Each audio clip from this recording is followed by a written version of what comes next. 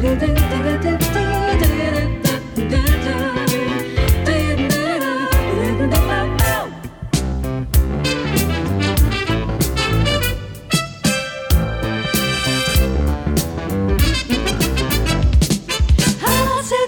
jeito, se eu conseguisse te pescar pelo rabo do olho, eu te puxava pela gola até a cabeça cair no meu ombro e te apertava até desapertar o nó dessa tua garganta, pra te mostrar como o carinho é dissolvente universal da dor. Ah, se eu te pego de jeito, se eu conseguisse te fazer parar só um pouco, eu tentaria te provar que as coisas que pintam de mal nessa vida são resultado do medo, da entrega e de toda essa raiva contida, que fazem tudo pra abafar nossa corrente universal de amor. Mas você sempre foge e me escapa, e eu me sinto sem forças bastante pra te alcançar. Deve ser porque eu também preciso ser pescada, puxada e apertada pra me libertar.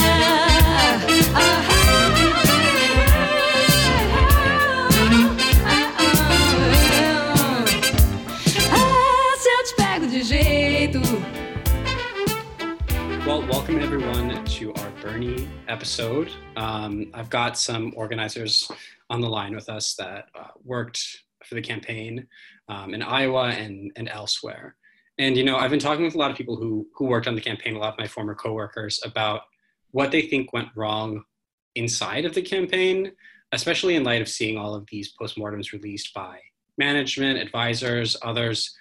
A lot of the focus of those postmortems have been on the power of the DNC, the influence of the corporate media, you know, some even, you know, citing our electoral system at large. And, you know, while these forces, you know, can't be denied, emphasizing them as the sole reason for our loss is really a disservice to our movement. You know, if we aren't willing to take stock of our internal failures, we're losing an opportunity to learn from what is like the largest political project socialism has seen in America, I would say. So with me, I've got Mia and Dimitri. Max is here, hey, of y'all. course. Yeah, I'm going to be taking like a bit of a backseat for this episode. This is mostly Ben's story. I'm here mostly as a producer and someone like a stand-in for the audience, like a rube, so to speak. Do you guys want to introduce yourselves? Mia? Okay. All right. I'm Mia. I was an organizer in a couple of different states on the campaign before joining it in a more remote role. So I got to see a couple of different sides of the whole organizing process. Awesome. What about you, Dimitri? Yeah, so I was an organizer on the ground in Iowa for 6 months for the caucuses. In Marshalltown was my home base, but I covered the 5 counties basically between Ames and Cedar Rapids, sort of. Awesome. Yeah, Dimitri was in Iowa a lot earlier than I was, so he's going to be here to help fill us in on like the timeline and really everything that went on before I was there and later on as well. Both natives, though. Yeah, so I mean, I think when we talk about the internal problems on the campaign, we've got to start with what I see and what I think many of us see as like a foundational issue, right? And that many of those who were making crucial decisions on the campaign didn't really act, you know, in accordance with what the ultimate goals were of the campaign, you know, and that essentially we were attempting to amass a movement large enough to take control of the Democratic Party. And, you know, some might say that seems like a far-flung, like leftist idea or something, but it really is the entire basis for our theory of change. It's the basis for Bernie calling himself an existential threat, or, you know, like when he would refer to himself as the organizer in chief. It's the reason why we won Iowa, New Hampshire, and Nevada. Not me, us even, right? Just like even that as a slogan is really, really hammering on the fact that we've got to build a grassroots movement to get some semblance of institutional power. That's how we were going to affect anything like the Green New Deal, Medicare for All, et cetera, et cetera. So like, while I think because of this rhetoric, many people would have expected that we had a field program to match, right? That we had many field organizers across the country facilitating a large number of volunteers who were brought out precisely because of this message. And the campaign management made decisions and pursued strategies along the way that really undercut the ability of our field program and of our volunteers to secure delegates, to secure state wins, and to build that movement that would last past the election and affect the changes that we were organizing off of. And to talk about organizing models in particular, right? The campaign was torn between two of them. You know, first, I think we can call the organizing model that was favored among field staff deep organizing, right? This is the model that was in place for the most part in Iowa, New Hampshire, and Nevada, you know, somewhat in California as well. And deep organizing calls for investments to be placed directly into hiring field organizers, opening field offices, and mounting, you know, a long-term effort to engage communities, you know, and really emphasizing those that have been excluded from traditional electoral politics. What do you guys think about that as just like a general assessment of the organizing strategy that worked to fulfill the campaign's message? Because this is what we had in Iowa, and you're both a part of that. So what do you think in general about this assessment? Yeah, I mean, I think, I think that sort of deep organizing that you're talking about, really, it's kind of based on, like, I guess, a little bit of like relational organizing, or almost more of like a community organizing approach, where we're really sort of building like you know, a network within that community around, you know, community leaders, So and for really people who building don't like know, deep relationships with people. or for people who didn't work on the campaign, like what would that like entail? Like deep organizing, would it be like canvassing or going out in person to like maybe your neighborhood, or would it be like phone banking? Like, so let's just define like what the role of a field organizer is. Yeah, I mean, I guess we can all sort of chime in here, but I know from like the day-to-day sort of expectations or duties would be, you know, outside of just your own like canvassing and phone banking, which is obviously a part of it for everybody, but a big part of the phone banking and work that you're doing is actually, you know, recruiting people to be volunteers. Mm-hmm. And that really, the sort of linchpin of that is these sort of deep conversations that you have with people, where you try to, you know, find out what's, you know, getting them invested essentially in the movement, and try to sort of escalate them into taking on some responsibility and some volunteer leadership duties. The key sort of corner piece of that, I guess, is like what we call like one-to-ones. You have one-on-one meetings with a staff member and a volunteer. And I guess, Ben, you could probably talk about this a little bit more because you had one as a volunteer. I started as a volunteer. I mean, yeah, so like the process for kind of developing volunteers in Iowa from start to finish was generally, you know, through a phone bank of Democrats or likely supporters.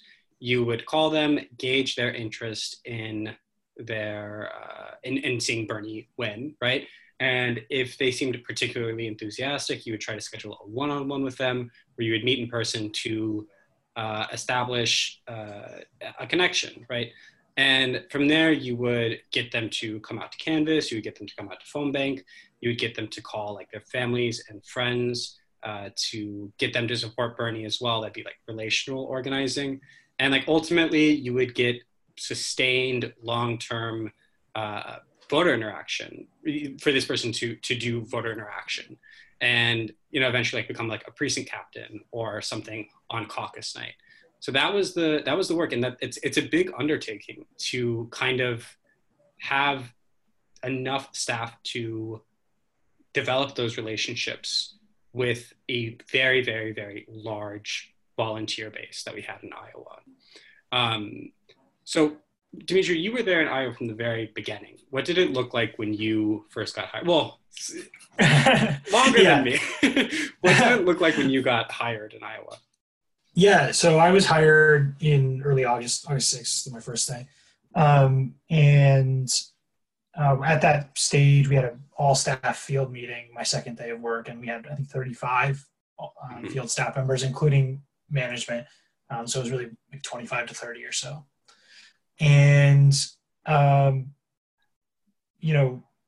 at that stage, it was really just getting through that sort of summer phase. I think you were a little bit more familiar with. There was a lot of like the barnstorms, which are kind of like community meetings where you try to sort of get people involved in the campaign, but they're a little bit less formal, like foam banks or canvases. You have them at like a bar, so people will come get drunk. Right. Or a barn if you're in rural Iowa. Yeah. but so yeah, that's basically what the campaign had been doing kind of through the summer. And then we were sort of transitioning into more kind of traditional field organizing, canvassing, phone banking, recruiting volunteers in August and September. And so that's kind of when I came on. At that stage, the field organizers were covering fairly large turfs. Like I said, my original turf was 5 counties. I was doing kind of rural-ish organizing. I don't want to like steal rural organizing valor from like 12 counties. So I think by early to mid-September, though, I think it became clear to me that we weren't quite at the capacity that we should be at. Like we didn't have enough field organizers to basically to cover all of the ground and to work with all the volunteers to the degree that they needed to be. Well, and I'm sure, like, for instance, I mean, in urban organizing, it's a little bit different because it's very easy to like centralize activities, right? Yeah. You can say, hey, like there's a canvas happening in downtown Des Moines. You can drive 15 minutes from West Des Moines to come canvas, right? But in my turf, if I'm working out of my apartment in Marshalltown or my car in Marshalltown sometimes, and or in wherever I am, and I have to say, oh, there's a canvas happening an hour and a half away on the other side of my turf. I'm trying to recruit people remotely for it, sometimes in areas that I've never even been to personally. And trying to maintain relationships with people that I may not have met in person yet. Trying to schedule like one-on-ones, those kind of things can be really difficult. And so we needed more capacity than we had at that stage. And I know, we've talked about this before, but like in that time period where I was covering 4 to 5 counties, depending on kind of when it was, Pete and Warren, especially Pete, had like 4 organizers in that turf. Yeah, covering they both staffed up very early, and we kind of had like full coverage, or more full coverage than we did in terms of organizers working with volunteers like across the state. But eventually, like through hiring freezes and lifting and implementing hiring freezes, the campaign essentially grew to scale in like mid-November, early December, I would say. Like I was hired in like October. And once we got there, I think we really saw what was possible with a robust field team, right? We could effectively capacitate all of the volunteers and really expand voter interaction, right? We were able to do community canvases, like go to farmers markets with like 6 people and talk to the crowd and get people to sign commit to caucus cards so we could call them and follow up and make sure that they were going to come out and caucus for Bernie. We were able to do community canvases. We were able to spread a network of just traditional canvassing wider than we would have had we not had more field staff. We were just building to scale, right? And it came at a point where we really needed it, especially after like Bernie having his heart attack. What was it, in October, right? October 3rd. You remember the exact date? No, I was actually organizing a town. Bernie was supposed to be in my turf that week. Oh, holy shit. Yeah, it was not fun. Isn't there a meme about October 3rd or something? There should be. Or like, I don't know. From like some whatever. It's a sacred day. But yeah, I mean, we got to the scale that we needed to, and with this, came a constituency team to focus on like ethnic and racial minorities, and organizing those people, mostly in Des Moines, where there's a large non-English speaking refugee populations from like Southeast Asia, a lot from Africa, from Latin America, really from a lot of Bosnians as well. People who had never really been brought in by every 4 years when, there's just an onslaught of political campaigning in Iowa trying to get people out to the caucus. These demographics are like really traditionally ignored. And we developed a constituency team. It wasn't necessarily easily developed, but we did get a constituency team in place to organize these voters. On top of that, we also, around this same time, got our student organizing fully fleshed out, where we were active on like 26 college campuses throughout the state, organizing those young voters that we know were very, very, very likely to support us. And because of all of this, we saw poll numbers start to rise after that dip in October when Bernie had his heart attack. There are a lot of reasons to thank for that rise, but just to speak specifically about organizing, it kind of is those poll rises are in tandem with the hiring increases, wouldn't you say? Yeah, I think. Yeah, totally. Definitely. And just to speak for a second to like why, why organizers on the ground, as opposed to just like hiring up nationally or like having a lot of remote volunteers or whatever, like, there's a qualitative difference. Yeah. Ad spending, like, why not that? Right. Well, there is a qualitative difference between having people on the ground who are there to make, connections in person with people versus any other alternative. And I think that's really important to emphasize. Obviously, we were never going to staff up to the level where like a staff member could knock every single door, right, of the 500,000 that we knocked in January. But like having, I don't know, just like, several hours a day, calling through our Iowa lists to get people to come to our events. That requires not like getting on a phone bank, but rather like having numbers saved in your phone, having those one-on-ones, like texting people constantly back and forth. Like it really does. I know it sounds kind of like trivial, but no, a fair amount of organizing is like badgering your volunteers. Yeah. And that's what we did. So and that's what we did. But I literally just cleaned up my phone contacts. Like I had like 300 conversations. I haven't done that yet. Whenever I had a volunteer, I would just save them by their first name and then their last name. Bernie.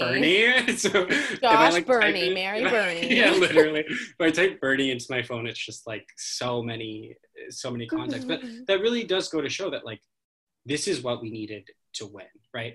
Yeah. To develop those one-on-one connections with people and to really just overall have a structure that was easy for them to come in and out of and to give their all, to not have to worry about the stuff that organizers were doing, 50, 60 hours a week as a full-time job. The fact that we had that staff placed there to have that structure goes to show that contributes a lot to our win in Iowa. And I wanted to speak to like sort of the importance of like those one-on-one relationships and why it's so important to build those. I know Iowa staff has talked about this a lot, just comparing to like the P campaign, we were talking about how much they had staffed up and sort of the tactics that they were using was very much like relational until like November. They weren't doing any canvassing or phone banking in the traditional sense. And what that does is, you can build these really close relationships with somebody. And once you've actually gotten your like kind of foot in the door, so to speak, it makes sort of the like messaging and reaching out to people and that sort of stuff a lot easier. You can break through kind of like media narratives a lot easier. Which is particularly important for the kind of campaign we're trying to run, right? If right. Like we talked about, if the central like thesis of the Bernie campaign is that we can win by expanding the electorate, and, it being that our oppositional forces are like the corporate media, the power of the DNC, the only thing that can like effectively counter that is this kind of deep community organizing that was necessary for our wins. That's that was generally the craziest part about going to Iowa, just like meeting real Pete supporters in person. Like, guys, they exist. They're just all in Iowa. They're freaks. They do a good job there. The Pete supporters, the Pete organizers use that like relational organizing for evil. You know, it was like, because they are, I've said this before, but like they're literally, they all look and act exactly. Yeah, they're little clones. They're all preps. It was so it's some sort of mold that they all just like inject the human embodiment of a knee-high sock and like boat shoes. Like boating shoes. Yeah. But like, but again, like it worked for Pete. Like Pete had a lot of organizers. They're doing a lot of rural organizing, and these are not just like boat shoes of people. They're also like Pete carried rural counties. There are a lot of reasons for that. You know, you could talk about campaign messaging, campaign strategy, but to keep it focused specifically on field, he had a lot of organizers out there, and you can't discount the difference that makes. And it makes twice as much for us, for the goals that we're trying to accomplish, and for the campaign that we were running. And I think there's a lot of examples that illustrate what the organizing operation in Iowa accomplished for us, right? We knocked 500,000 doors just in January. We had, was it between 2,000 and 3,000 out-of-state volunteers basically come into Iowa in the last 2 weeks, right? Yeah. Our office was a zoo. It was crazy, right? But again, like we were there. Impossible to work there. Yeah, it has put so many lines in my face, but awesome. Like you could not have done it without a long-standing team of trained full-time organizers, right? It would not be, the system would be completely overwhelmed if we were not there to give it somewhat of a direction, right? And to speak specifically about like what happened during the caucuses that proved the theory of change that Bernie was espousing, that our campaign was built around. You know, I think a lot about the satellite caucuses that we have mostly to thank our constituency team for, right? We had satellite caucuses were permitted by the party for the first time ever, you know, to allow for a wider participation in the caucuses because, you know, it's one night, 2 hours, 3 hours, specific time.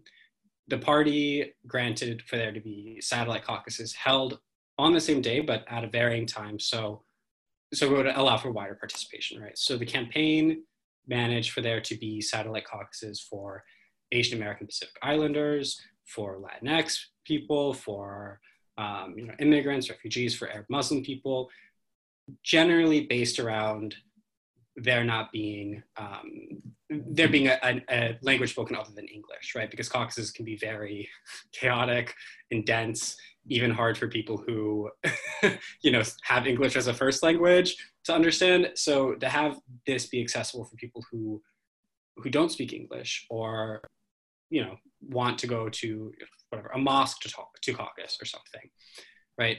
We organized these satellite caucuses and Bernie won every single one of them, right? We expanded the electorate into communities that were traditionally not organized, and we swept every single satellite caucus. It is a big reason why we ended up tying. What are the delegate counts for Iowa? Does anyone know yet? We won. We won the it's popular gonna be vote. Locked in a vault and I don't know, underground somewhere. It's on Epstein Island. Yeah. Hillary.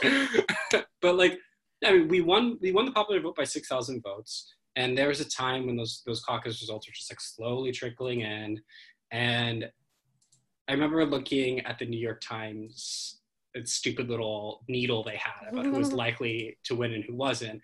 And they were counting state delegate elects.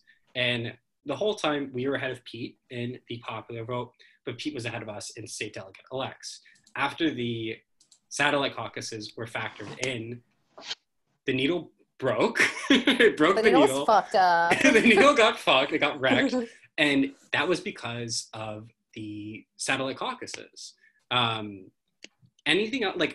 I want to move to what happened after Iowa, but I guess what we should say here is that this model that we are accounting our wins for, right?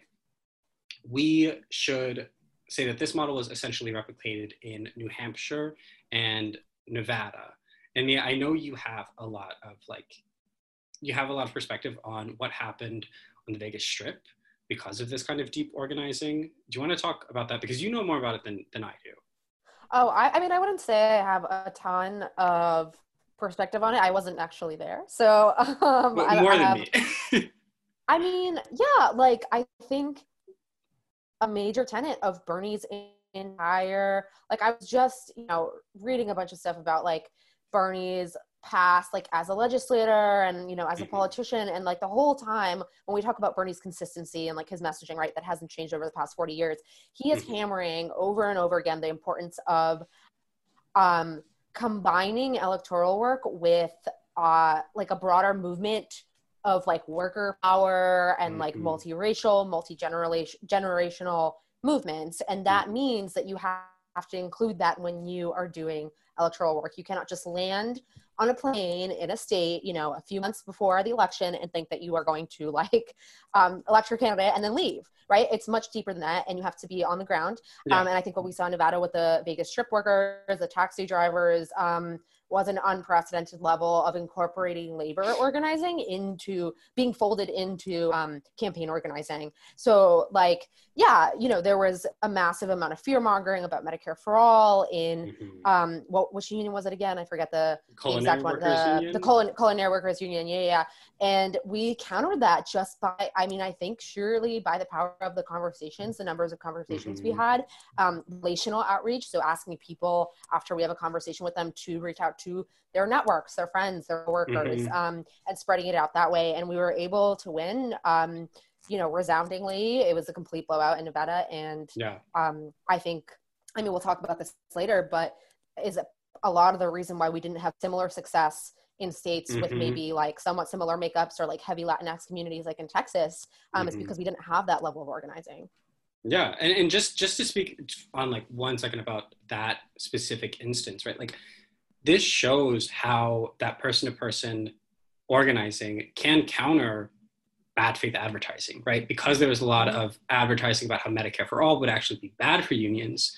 It took a lot of our organizers going in, talking to the rank and file of that union, and if they weren't already supporting Medicare for All, tell them, like, this is why the ads you're seeing that say Medicare for All is going to take your healthcare away are wrong. In fact, it actually is going to give your union way more leveraging power against your employer, right? That would not have been as effective had we not had that staff on the ground, right? So I want to go into what we see happen next in the campaign. After our wins in Iowa, New Hampshire, and Nevada, where we've got constituency teams, we've got long-standing organizing efforts, we've got, union organizing, and we've got student organizing, where we had our bases covered in terms of reaching the widest amount of voters and building our movement out as wide as we possibly can, where we're essentially fulfilling the theory of change that was put forward by the campaign. We then move into, in South Carolina and Super Tuesday states and on, the campaign made a decision to heavily rely on a practice known as distributed organizing, which is very different than what we were doing in these earlier states that we won. This model, it shifts the role of these paid, trained, full-time field organizers. It shifts that role onto volunteers to basically do all of what a paid staff was doing, 50, 60 hours a week. This decision really served to undercut the ability of our field program and our volunteers to secure delegates, even state wins. And like most importantly, it effectively capped the amount of people our movement could hold. And in no way could it fulfill that theory of change that we had to if we were going to win and implement any of the policies we wanted to see here, right? So when it comes to distributed organizing, I saw a bit of it after I was redeployed to Michigan. When I got on the ground in Michigan, there were 8 field staff, top to bottom. And just to give a bit of context here, there were, 200 field staff just in Iowa? Yeah. In Michigan, more maybe, yeah. In Michigan, we had no constituency team. We had no student organizing. We barely had like a communications team or like a political team securing endorsements. All of these roles were shared by 2 people at the top, and then the field team, right? Field organizers, regional field directors, like me, there were 6 for the entire state that we needed to win, right? We had to win Michigan for a lot of reasons, right? And you were sent there a few weeks before the election, you know? Yeah, and that's also, we got there 5 weeks before the election. So no crazy. long-term organizing, even if we had sent 60 people there or something, right? Of course it'd be better, but you don't have the time to develop those long-standing relationships that got us those wins in the earlier states. I have plenty more to share on Michigan, but I want to know what your interactions with the campaign were after we switched to this distributed model, where, one more thing here, like, these volunteers were essentially doing the work of field organizers, and they were all assisted by like a remote team of paid staff to walk them through training, to walk them through how to do volunteer recruitment, how to launch canvases, phone banking, et cetera, et cetera. But what were your experiences with the distributive model? Dimitri, do you want to go first? You can go first, since you were actually part of the remote organizing team, right? At a point, yeah. I mean, I guess to go back a little bit, after wrapping up with Iowa, I mean, I think we'll go into this a little later, but a lot of the staff was laid off. They decided they didn't. 2/3 of the staff, just for 2/3 of the staff. Yeah. Which was a shock to us. I think a lot of us expected that we would all be sent to the next states at a minimum, right? And, it was a little strange to see that, even when I was first applying for the job, that the listings were all only for the first 4 states.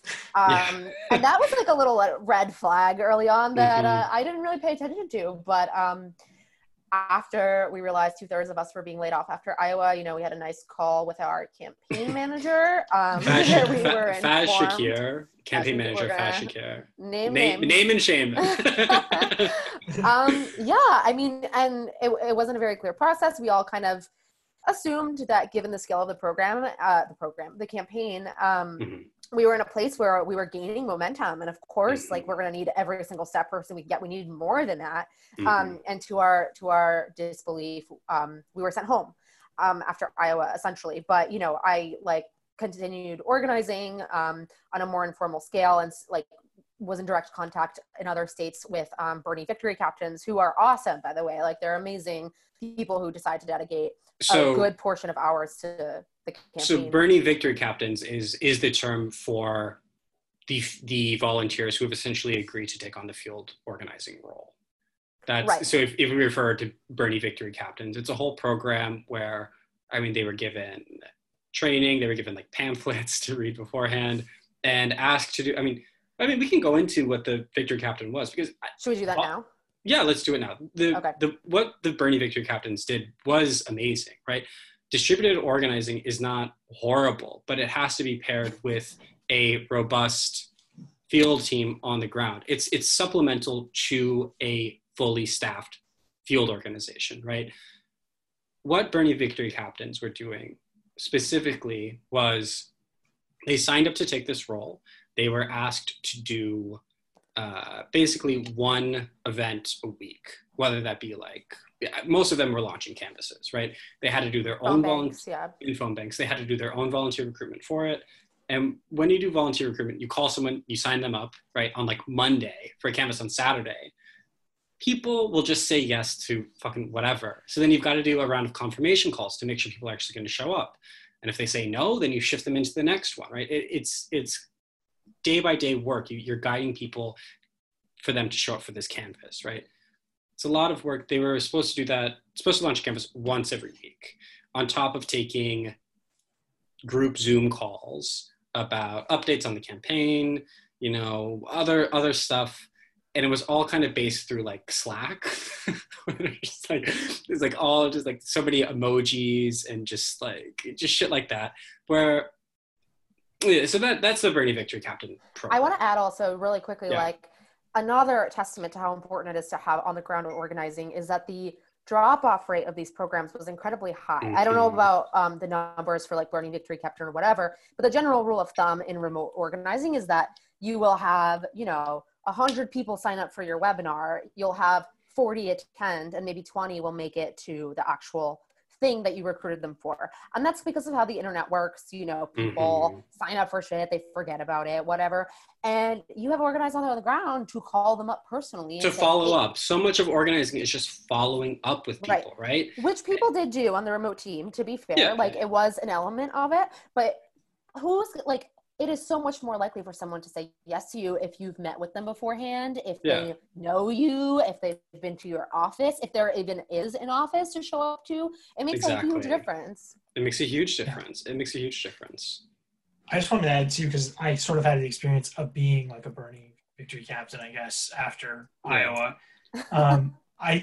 Sort of anyway. So I just want to know about like the redeployment process. Kind of what you were saying is that we were all expecting to be redeployed, and that's kind of maybe not 100% of us, but like a large chunk anyway. Yeah. And that the campaign management really hadn't intimated that like 2/3 of us were going to be laid off. They had made hints that like, you know, about 50% of us wouldn't make it through like April, you know. That's kind of what we expected.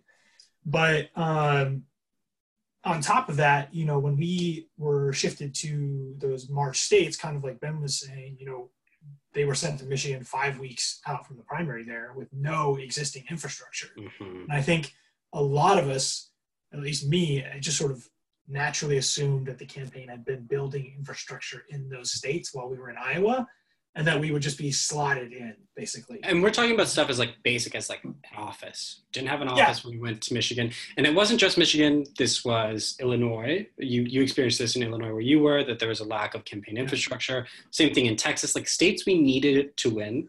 Ben, talk about working in a kebab shop. We had none of that. I actually really liked working in the kebab shop. I was in Dearborn in Michigan as a regional field director. Didn't have an office, so we were just working in a kebab shop. It was really good. And one thing I want to, I gained a lot of weight in Dearborn also.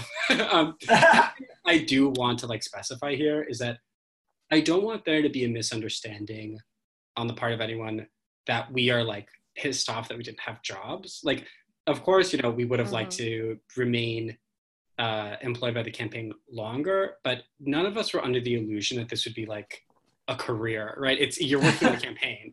We're not expecting to be. No, I would hate to have this as a career. Would never. I would, Is that bad? I said that. But really, I mean, like, we are talking about this not because we are like disgruntled employees, but because the only way Bernie would have won and the way that we would have built the large movement that we need here is through this deep organizing model, right? We are not disgruntled employees. We are like disgruntled Bernie supporters. We are disgruntled, but we're not disgruntled because of that. Yeah. No, like, look, fire me. Like, if I had been fired and 5 people have been redeployed to my place, absolutely, right? 100%. That's the angle we're coming from here. I just want to stress that. But yeah. Dimitri, will you talk about what it was like? Because can you talk a bit more about what it was like to be on the volunteer end? It was weird.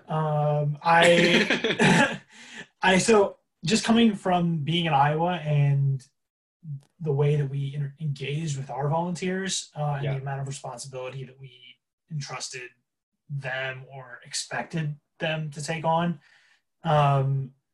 I was not really prepared, I guess, for that switch to sort of like the distributed model. So, you know, when I came there back to Illinois, I was surprised that we didn't have any staff already, and that we were still holding like barnstorms like 4 weeks out from the primary.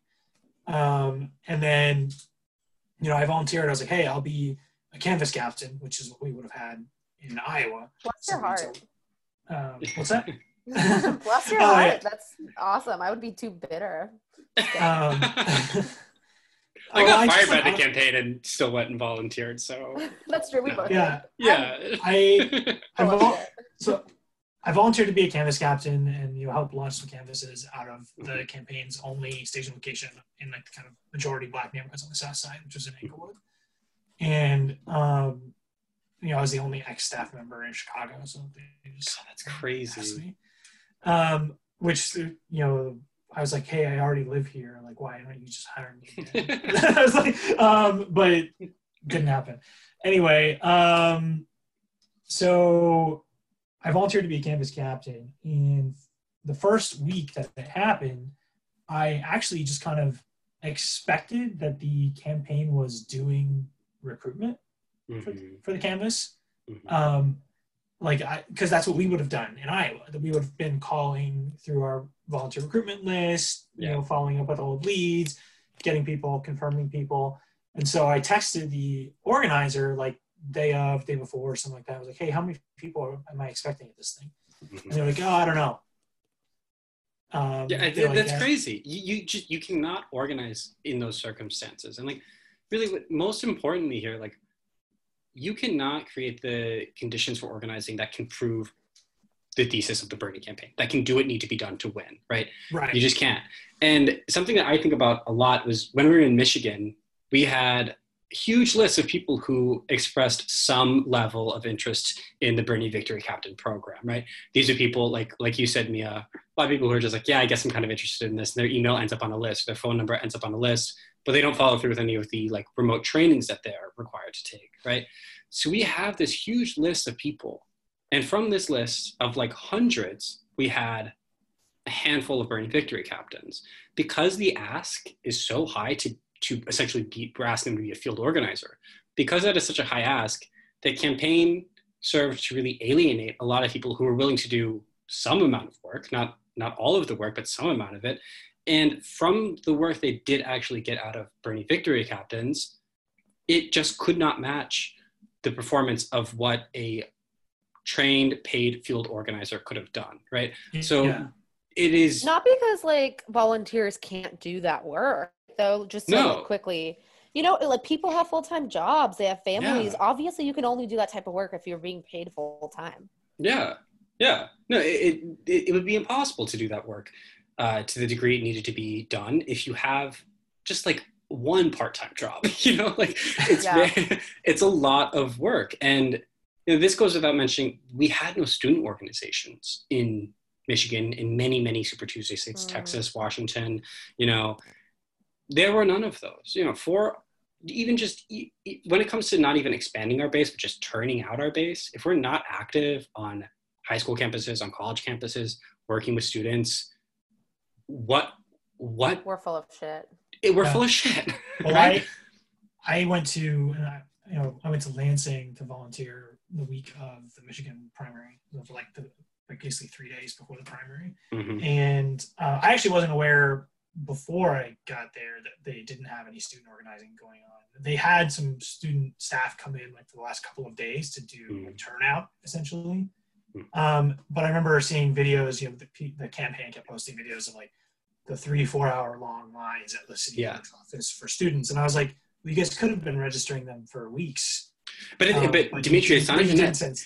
It wasn't like not even like a matter of getting them registered to vote. There was early voting in Michigan. There was essentially early voting in Michigan, where in Michigan had instituted this no reason absentee voting. So you could just go show up at the county clerk, say, hey, I'm not going to be able to vote on voting day. They'd hand you a ballot. You can turn it in. So not only were we like, we could have been organizing 5 months before in Michigan to really turn out every single college student. And we had the money. And we had the money to do it. And Dimitri, you've done some math, and I want you to talk about that. But like, we could have been, had we been there long term, we could have gotten every single one of those college students who was in line waiting because the DNC fucking sucks, right? We could have worked around that. There are ways to work around that entrenched power. Had we been there earlier, getting those kids to early vote, that would not have been a problem, right? It shouldn't have been a problem in the first place, but we could have worked around it, and we didn't. And some people might say, oh, well, you know, it's a campaign. You have to make hard decisions on a budget. But Dimitri, you've done some math that I'm not capable of doing. So this is like very back of the envelope, and obviously it's like not Girls accounting and for. gays can't do math. So we had, like I said, there were about 200 of us that weren't redeployed from Iowa and New Hampshire combined. It was around 200 or so. And especially after Nevada, that was definitely around 200. So the cost of keeping all of those staff on for another month, at least through Super Tuesday, if not like mid-March, for just 4 weeks or a month, we made about $3,500 a month. So before taxes or whatever. Mhm. And so that would be $700,000 a month. Mhm. And that's not including, you know, insurance premiums, whatever else costs go along with having people That's on your pocket change. payroll. But But for you're talking $2 a million. campaign that is making between 30 million, 40 million a quarter, right? The total cost of a staff this size would at no point been a liability, right? Could have been larger, frankly. Yeah, it could have been much larger. Yeah, we could have staffed up to like the level of the congressional district, like across the entire country.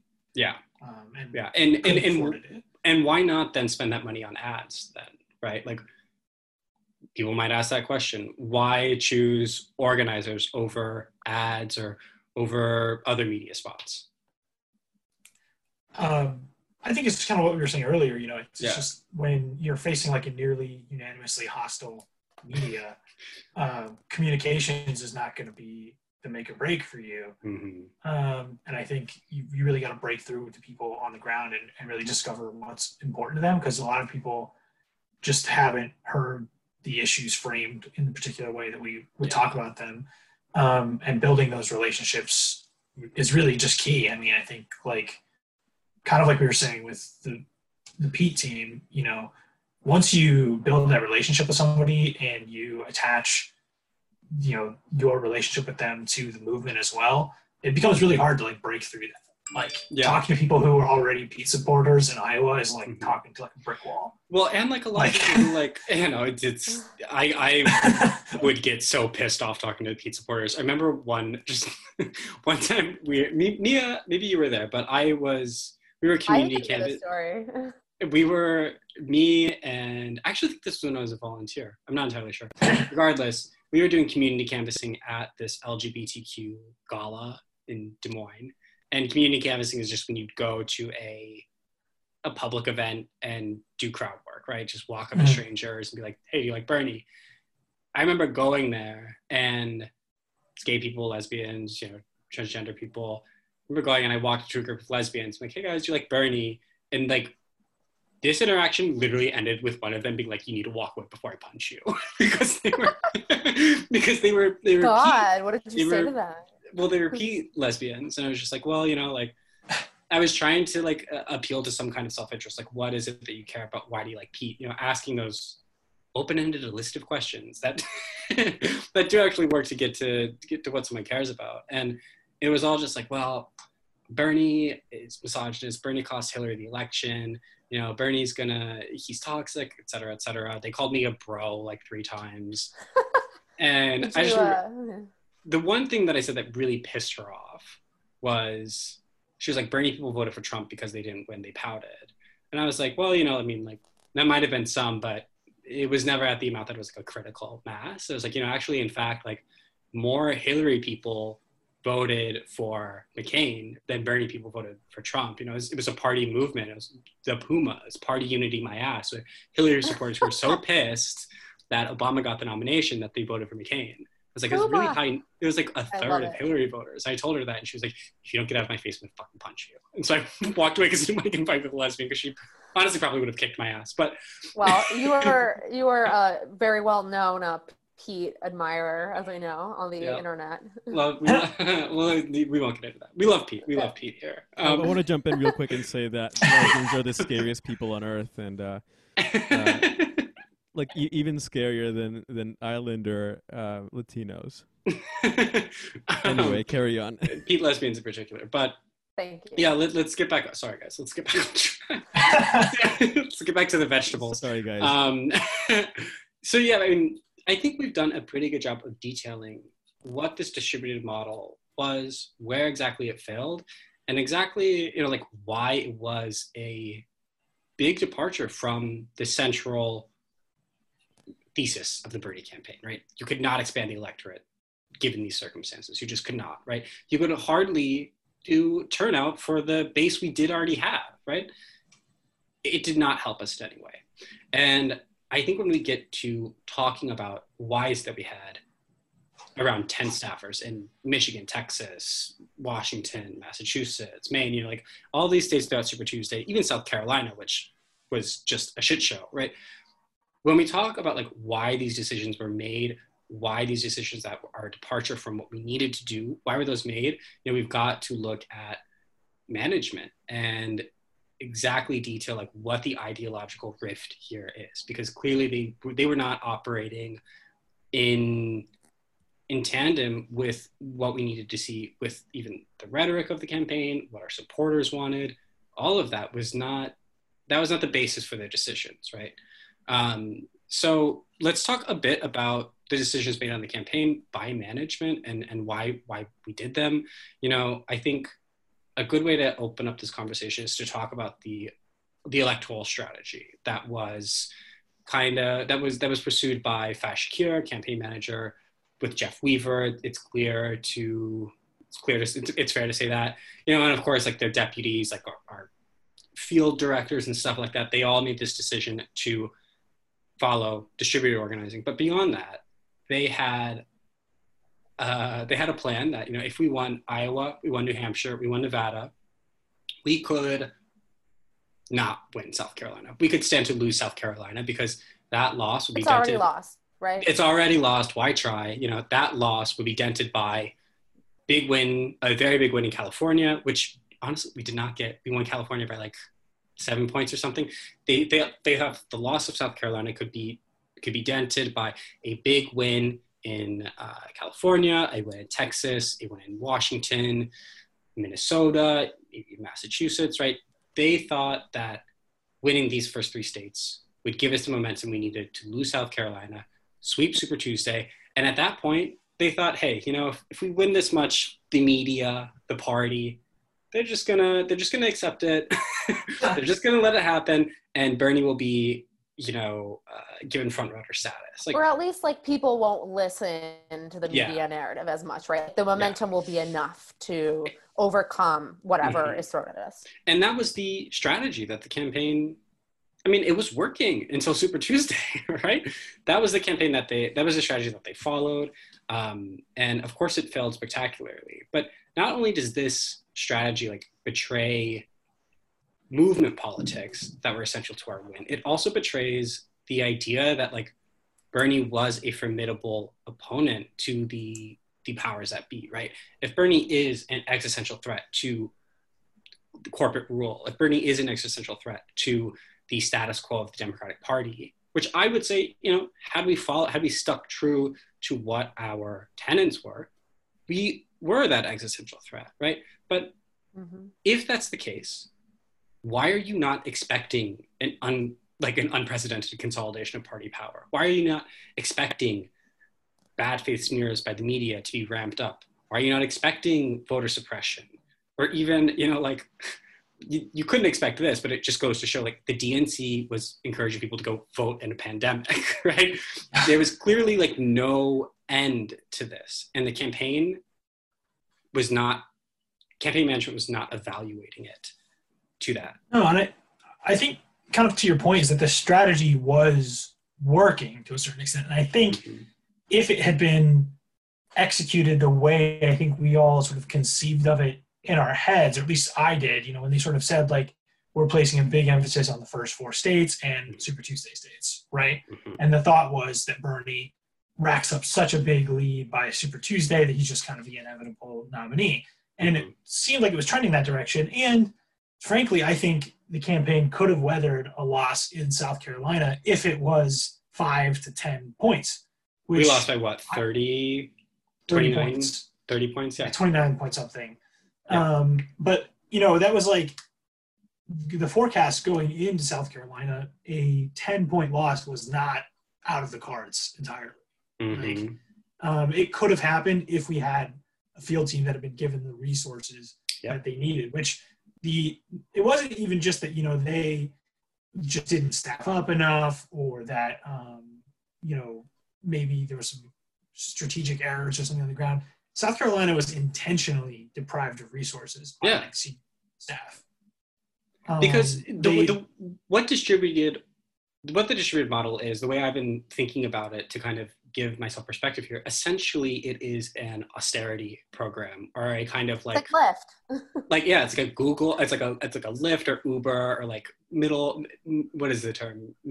Middle management marketing scheme. Multi-level. Yeah. Whatever, Yeah. that bullshit. Marketing. It's a form of austerity for a field program, right? And yeah, South Carolina was factored to be a loss. I think no one on the campaign expected us to lose by the margin we did, but not only, and this is another good way of thinking about it, like, not only did distributed organizing keep us from winning, it kept us from losing. It kept us from like losing by a lesser margin, right? Had we lost South Carolina, and Dimitri, I've heard you make this point before, but like, had we lost South Carolina by 5 points, by 10 points, maybe even by 15 points, Pete Klobuchar, the kind of fledgling centrist, may not have had such an incentive to drop out and endorse Joe Biden, because you know what? He only won South Carolina by 10 points. So it's hard to say what a continued deep organizing model could have got us, but clearly it would have worked much better than what the current than how it did pan out with the distributed model. Right. And I just want to make a quick modification, if it's okay, time-wise. Yeah, absolutely. To like the statement before that, you know, maybe senior management didn't anticipate this consolidation. Did you guys see the labor report? Like, I just can't stop thinking about it ever since I read. The reason I ask is because the Labour Party in the UK pursued a very similar Jeremy Corbyn Sorry, did that wasn't clear. I thought you meant there was like some. They did distributed organizing. Yeah, no, Corbyn did distributed organizing. Yeah. Right. And that's all fine and well, whatever. But now there's reports coming out, and I'm not trying to make a connection between these two things directly at all, but like there are reports coming out that there were people on the campaign purposely undermining Corbyn because of who he was as a candidate, because there were internal divisions. There was a whole like email cache that was leaked that was just like talking about like how people in the camp they were scheming. Yeah, WhatsApp groups. Yeah, literally. And I'm not saying this. I don't want to sound like a conspiracy theorist. That's not what I'm saying right now. The reason I'm bringing it up is because there are people so bought into this strategy, they are not willing to see the potential pitfalls if such a consolidation or these factors are to come into play. Exactly. It's not even, I don't want to say that like Weaver or Faz or whatever didn't think there would be opposition to Bernie's campaign. Like, they're not dumb, but there are like, they have advisors, you know, they have people who are in senior roles, very bought into the strategy, and it's hard to break away from the belief that this is the way to go. And that has been entrenched since 2016. Yeah, I mean, like, whether or not it was intentional, the function was still the same, right? Between Labor and us. Like, I could care less whether or not Faz and Weaver were scheming with like Neera Tanden or something to like tank Bernie's campaign. Like, that doesn't matter if the function is still similar, right? Like, if they're still relying on these models that help tank Corbyn, I could care less. Yeah, if you can't tell the difference between incompetence and malevolence, it doesn't really matter. Yeah, right. It is important to understand, though. Absolutely. I think, you know, that to my mind, I don't think it was like intentional in that way where they were like actively sabotaging. I think it goes what, you know, Ben was saying is that they had a different conception, I think, of what Bernie represented than the rank and file field staff did, where I don't think really saw Bernie as the type of threat to the Democratic Party infrastructure. I mean, maybe like certain sort of factions within the Democratic Party, but the overall party infrastructure in the same way that we did. And I think also, I think, because I've heard that Faz had some reservations about the distributed program to a certain extent. Oh, really? But I think a big motivating factor outside of just like, you know, budgetary concerns, which weren't really, I don't think, fake factor.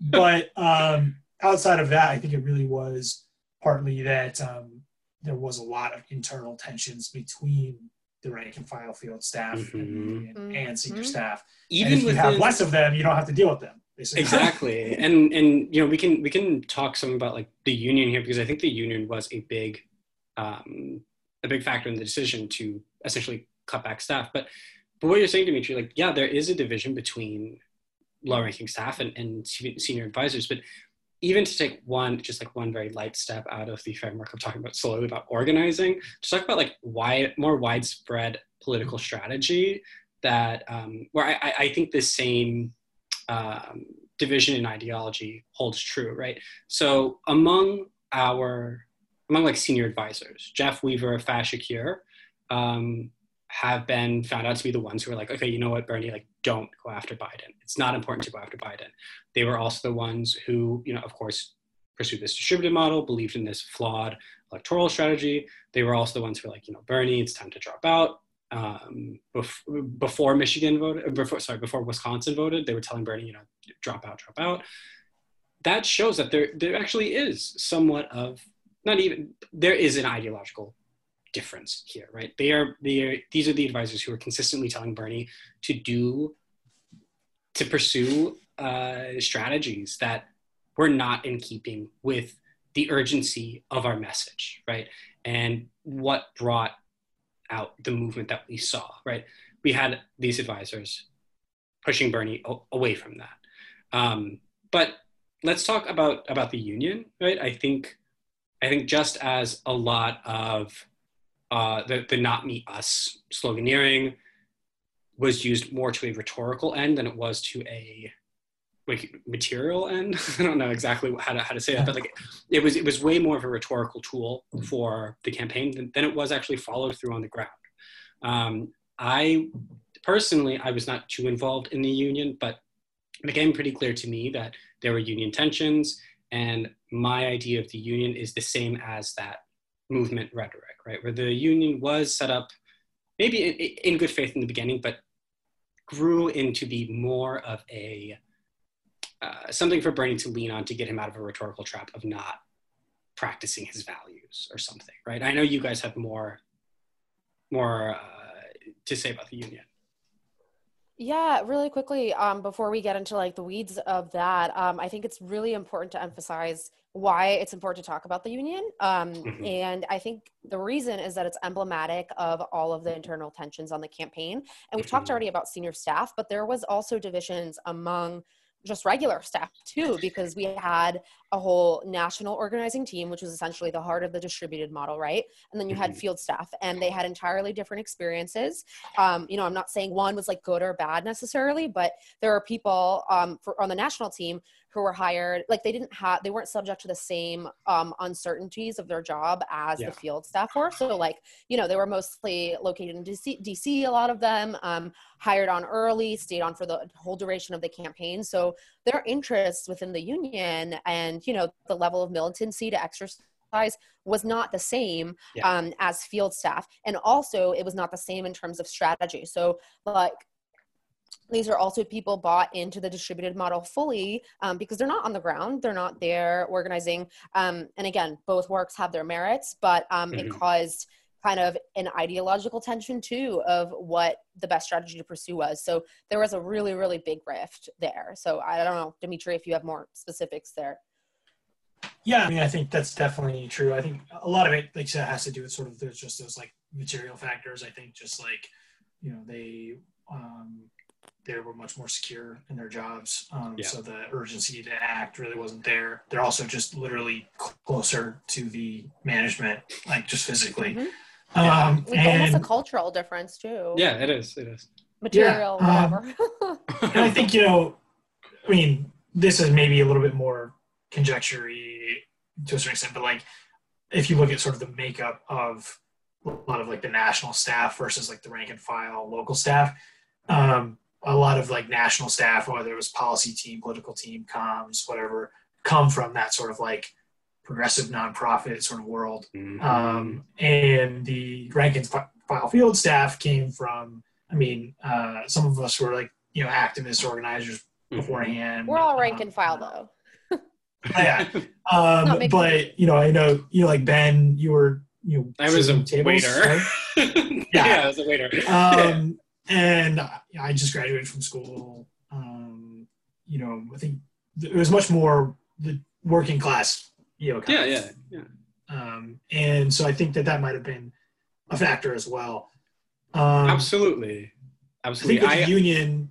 Oh, go ahead. No, go. Oh, I was just going to say, because I love telling this story to people who haven't heard it before about the union. And when the union worker when the workers first announced that they were unionizing, which is something I actually wasn't there for. It was a couple months before I got on the campaign. Apparently, Faz called the Iowa field staff, which is where the unionizing was taking place, and just cussed them out for 5 minutes and then hung up. So Damn. I don't know. He might have picked up some habits from his old boss, Neera Tanden, I guess. She punched him in the face, which I've said this before, but the one good thing she's ever done in her fucking life. There are a few things that happened on the union that I think, now that we've established like kind of the timeline of how the campaign worked, we can go into like where the union fit in, because there were measures, during the redeployment process where many people were finding out that, hey, there's not going to be the staff that we need to win in Michigan and Texas, et cetera, et cetera. When people were finding out that like we were not pursuing the strategy that won us these first 3 states, there was action taken by the staff to pressure management into course correcting, right?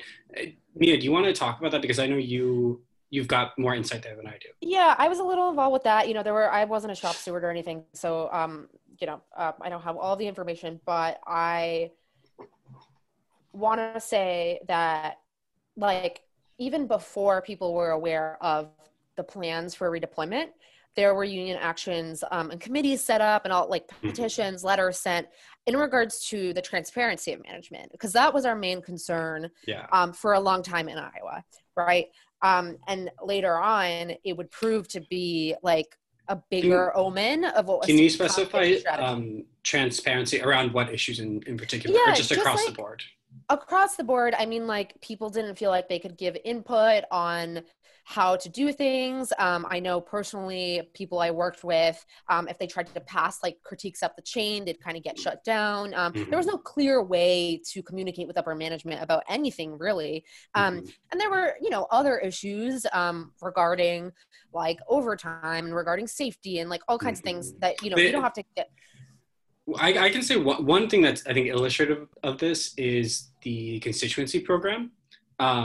Because for a long time, Dimitri, you're laughing at me, but this is like right after I was hired, and I remember like stepping into this, like, oh shit, this is not a good sign. But it was at an all staff meeting. Many organizers wore all black to kind of show like a widespread discontent with the fact that we did not have specific organizing efforts for Black people, for racial and ethnic minorities. Across the board, we did not have those organizing efforts, which did, again, prove our central thesis that we can expand the electorate and win because of it.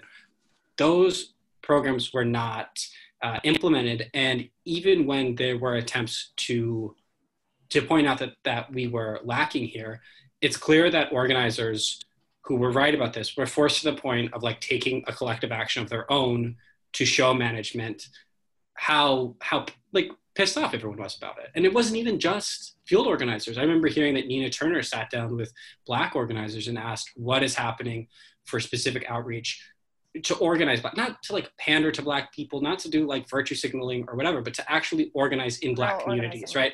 Real organizing. What real organizing is being done in Black communities? And when she was told there were no specific efforts for that, she clearly was not happy about that either. And it did change, and it did prove to be a winning strategy for us. Yeah, shout out to Nina Turner. She's been on the right side if you're listening the whole time. to this. We love you, Nina.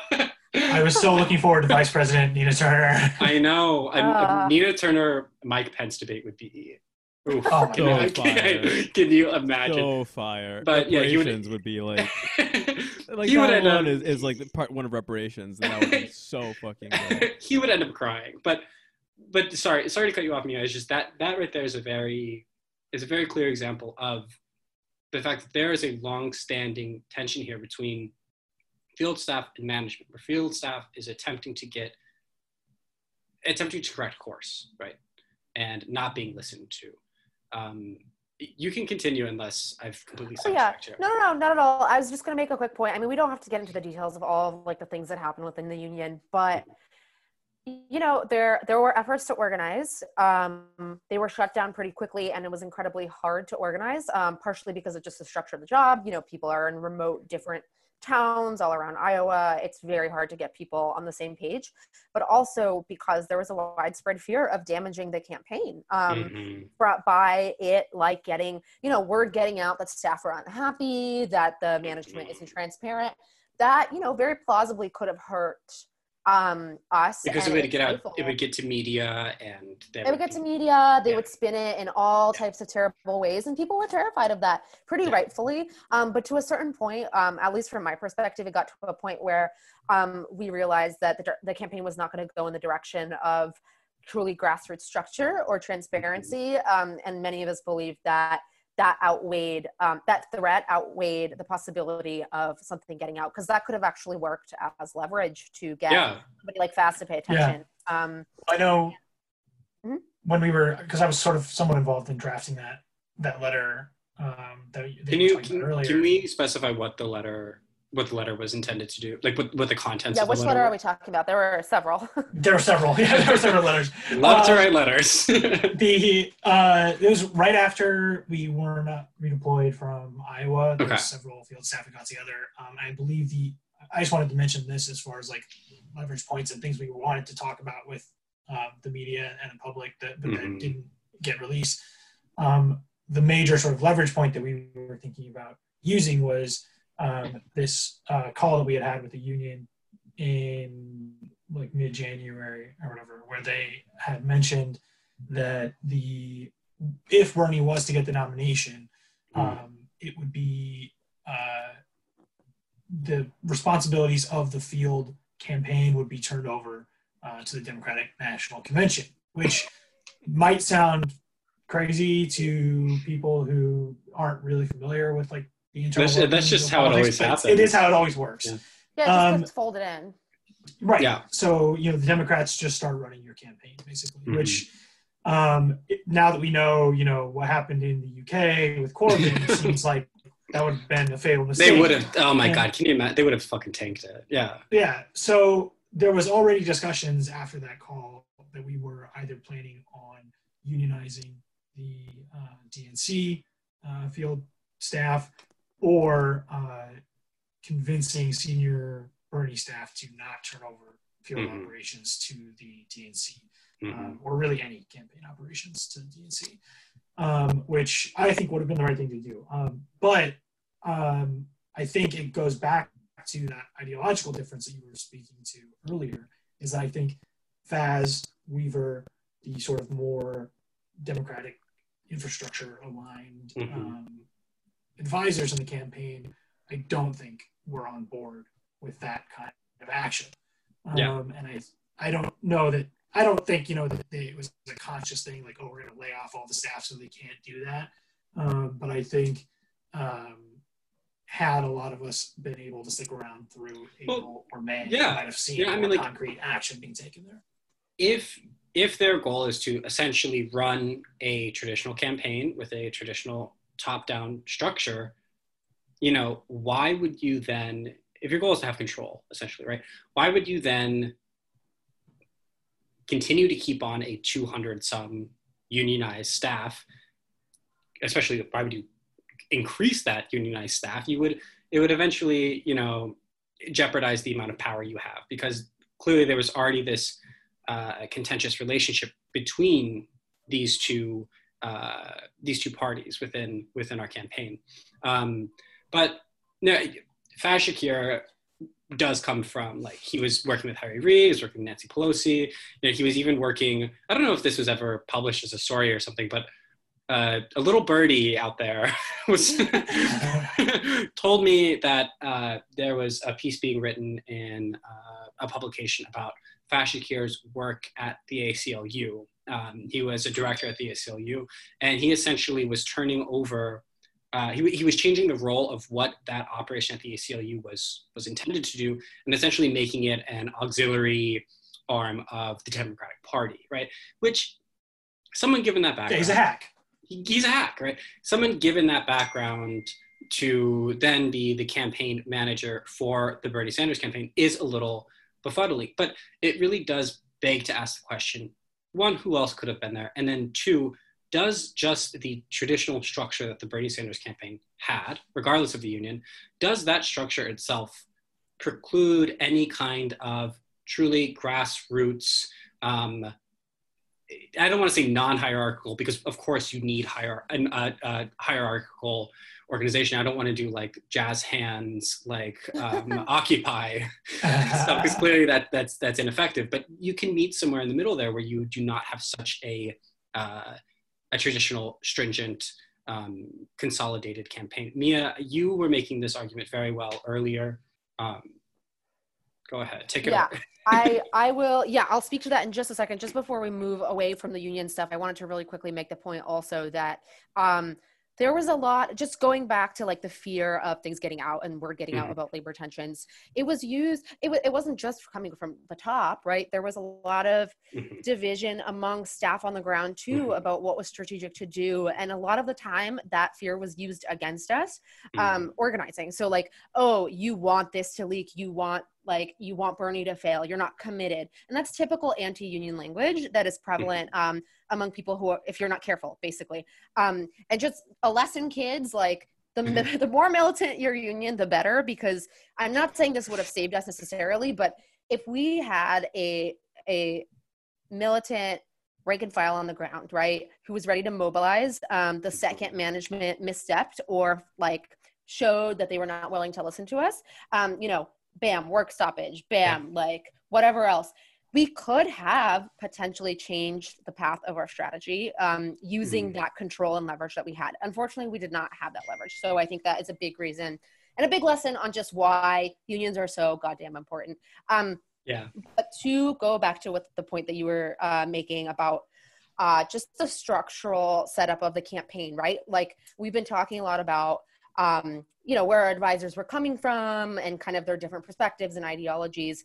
And I just want to add, like, it's very important to have, forgive me for being insufferable, but it's important to have a structural analysis of how the campaign was, because they couldn't have understood what was going on the ground by virtue of their position, by virtue of their income, by virtue of their proximity to Bernie, the fancy events they went to, whatever else.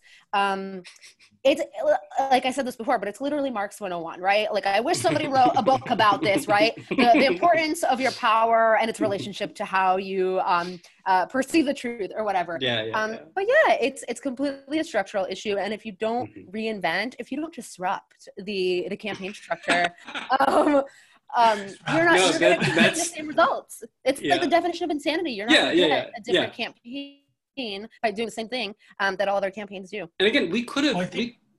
Sorry, Dimitri, go ahead.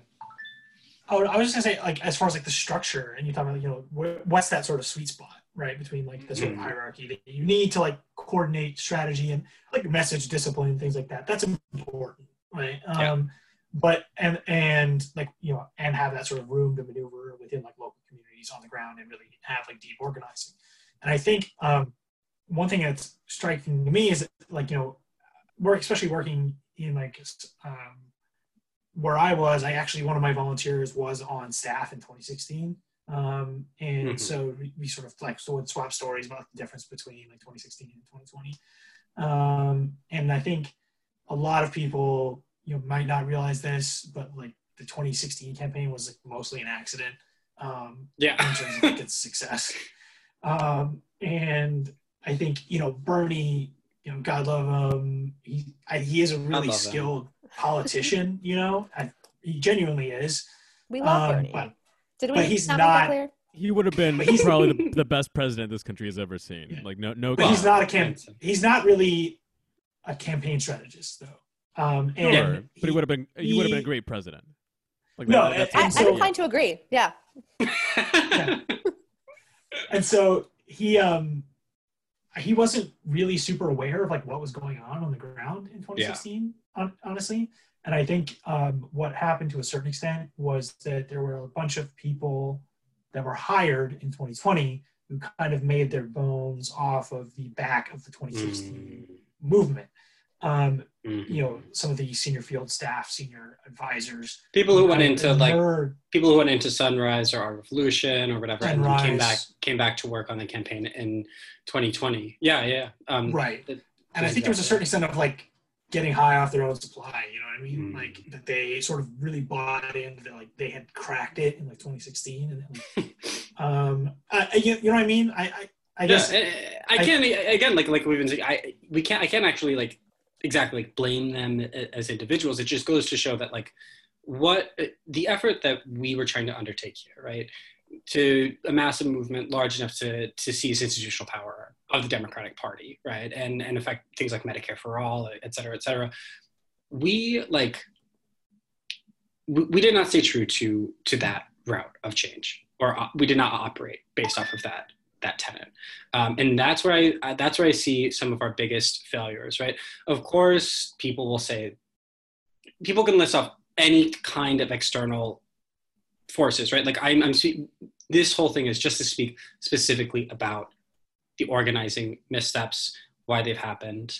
I think we've got most of it covered. I mean, as much as we can. We could clearly talk about this for hours and hours, but just to move to see the case that we've laid out, right?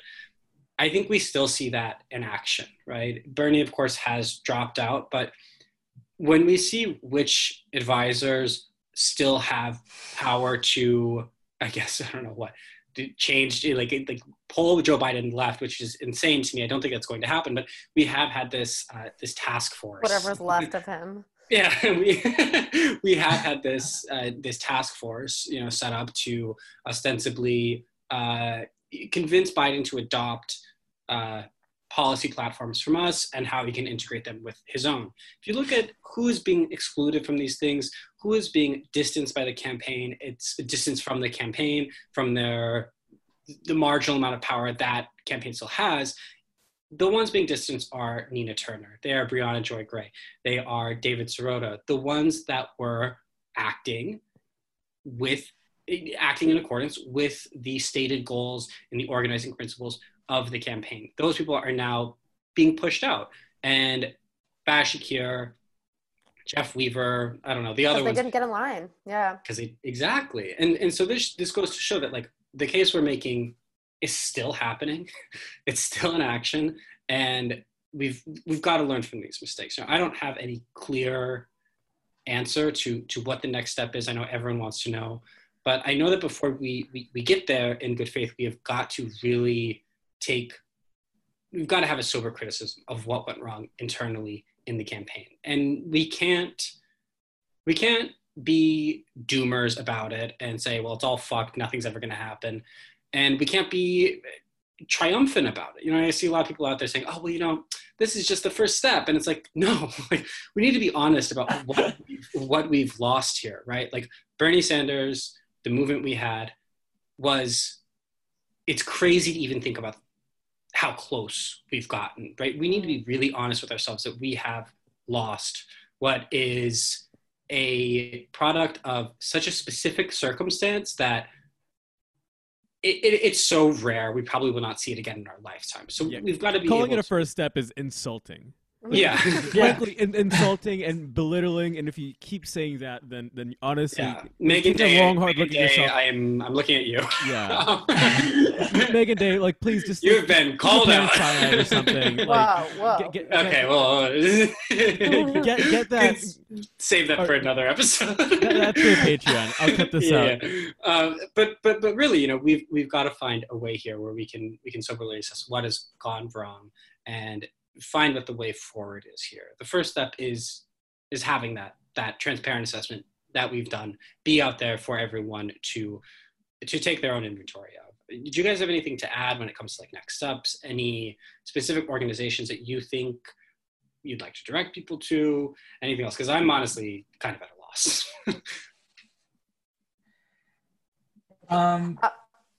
Go ahead. No, you go first. Okay. I have I mean, I myself am a dues paying member of DSA in Chicago. I definitely acknowledge that there are valid criticisms of certain chapters of the organization as well as like the national leadership Yeah. in certain areas. But I think overall it has a good balance of some of the features that we've talked about. I mean, it's pretty open and democratic in its structure. There's a lot of input from ground level members, especially on the chapter level. And I think it's also it's a membership based organization in terms of its funding, which is something that I've definitely become much more aware of. I think since working for Bernie is sort of the amount of nonprofit grifting that there is out there. So if you can find either just a flat broke nonprofit or organizing group, or a group that has membership funding, that's probably the route to go. So I think for me, as far as next steps strategically, I don't think that the answer is AOC 2024. No. We're not gonna, and I think this primary has also shown too that it eats up so much resources, I think, that could be going to other projects. And I think also one thing that this has definitely demonstrated to me is that the Democratic Party has an infrastructure on the for their primaries anyway. They suck at winning general elections, but on the local and the state level, they have. It's almost as if they only exist to contain the left and serve a larger purpose. Almost. So I think a project that we can work on to a certain extent, if your route is electoral politics, and I think there's definitely critiques of that route, is sort of finding a way that we can replicate that local and state level infrastructure, building networks of activists, of elected officials that we can trust, that are rigorously ideologically disciplined, so we don't have any more, we don't need any more Justice Democrats where Ayanna Pressley endorses Elizabeth Warren.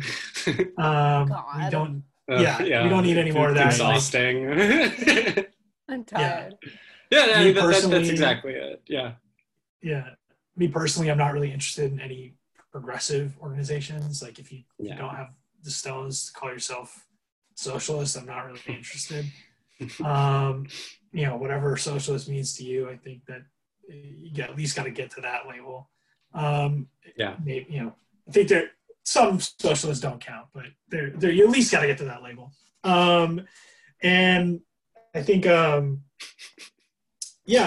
me, it's also just an everything at once kind of strategy. We need to be doing labor organizing, community organizing, electoral organizing, and doing it all at the same time. And I think a really good way to do that is that sort of deep organizing strategy that the Bernie campaign had in some places. We can really build networks that are really based around the issues that are affecting communities where they live, and use that for whatever ends that you want to use it for, whether it's to do a sit-in or a protest or a calling campaign, letter writing campaign to your elected official, whether it's running for office. You can activate that base for any purpose, but I think building that base is really the next step. Definitely, yeah. Mia, have any solutions? I have actually. You've got all the answers.